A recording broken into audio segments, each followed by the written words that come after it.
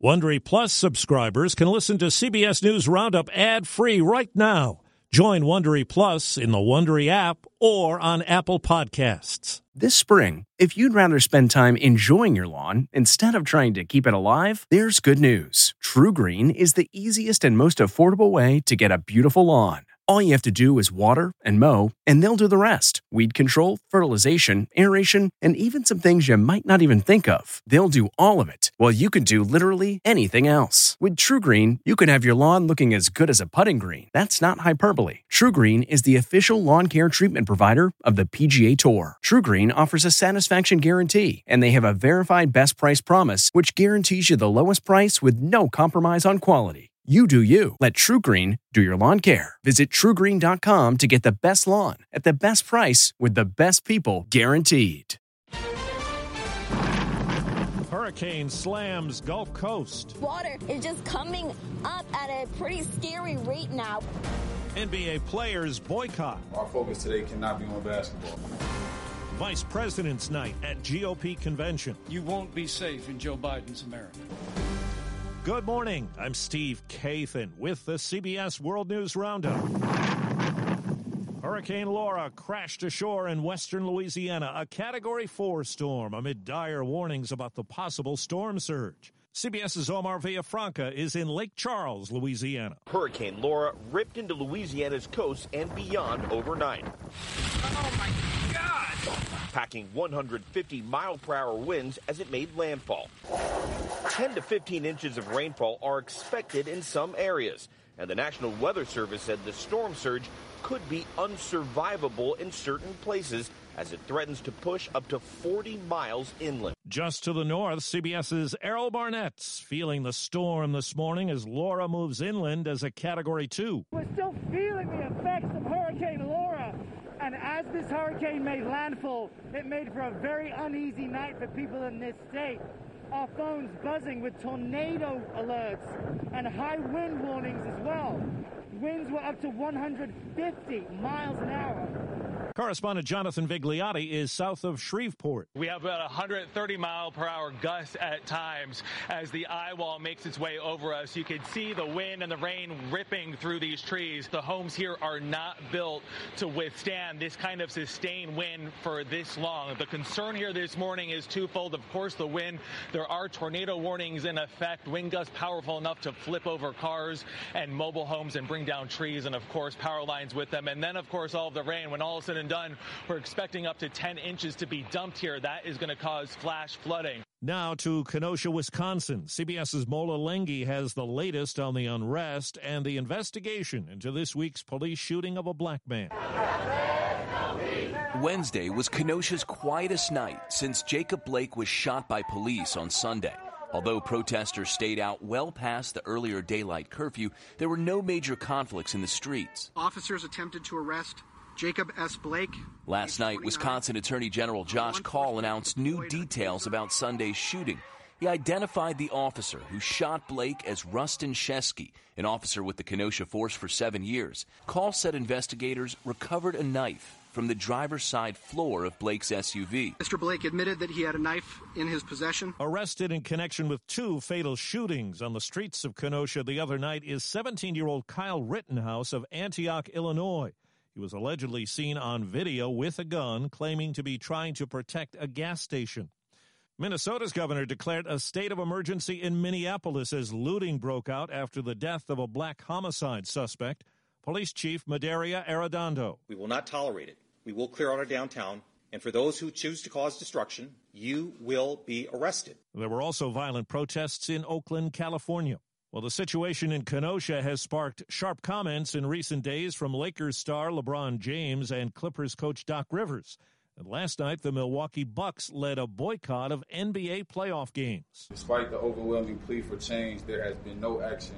So our focus today cannot be on basketball. All other teams joined in, so there was no action last night. And on TNT, broadcaster Kenny Smith. As a black man, as a former player, I think it's best for me to support the players and just not be here tonight. 3 Major League Baseball games were also postponed. So were Major League Soccer games, and WNBA action was called off too. President Trump tweeted, quote, "We will not stand for looting, arson, violence, and lawlessness on American streets." CBS's Steve Futterman says it was a centerpiece last night at the Republican National Convention. Mike Pence said he is ready for the campaign. I humbly accept your nomination to run and serve as Vice President of the United States. Then the tough talk began. Let me be clear.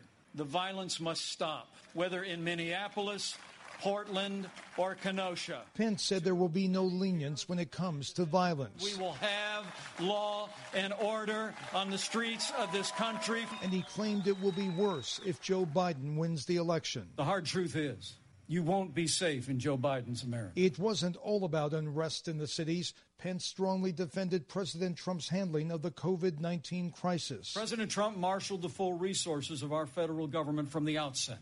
He directed us to forge a seamless partnership with governors across America. At the end of his speech, Mr. Trump showed up to congratulate his running mate. Tonight, it all wraps up with the president delivering his acceptance speech. The only Native American on death row was executed yesterday. The White House and Supreme Court passed on pleas to intervene. The federal government has now carried out more executions in 2020 than in the previous 56 years combined. Overseas, a judge has sentenced the man who shot and killed 51 people at 2 mosques in New Zealand to life in prison without parole. You present as a deeply impaired person, motivated by a base hatred for people who you perceive to be different from yourself. It's the first time that country's maximum sentence has been imposed. Russia today blamed the U.S. for a confrontation with American forces in Syria. Russian vehicles and helicopters surrounded U.S. armored vehicles. 4 American soldiers were injured. The scientific community is raising questions about new CDC recommendations that say asymptomatic people who might have been exposed to infected people with COVID-19 should not get tested for the coronavirus. CBS's Dr. David Agus. I hope these guideline changes were not because we have a long delay in testing in the United States, not because there is issue getting testing in parts of the country. It just doesn't make sense. The American Medical Association called the change a recipe for community spread.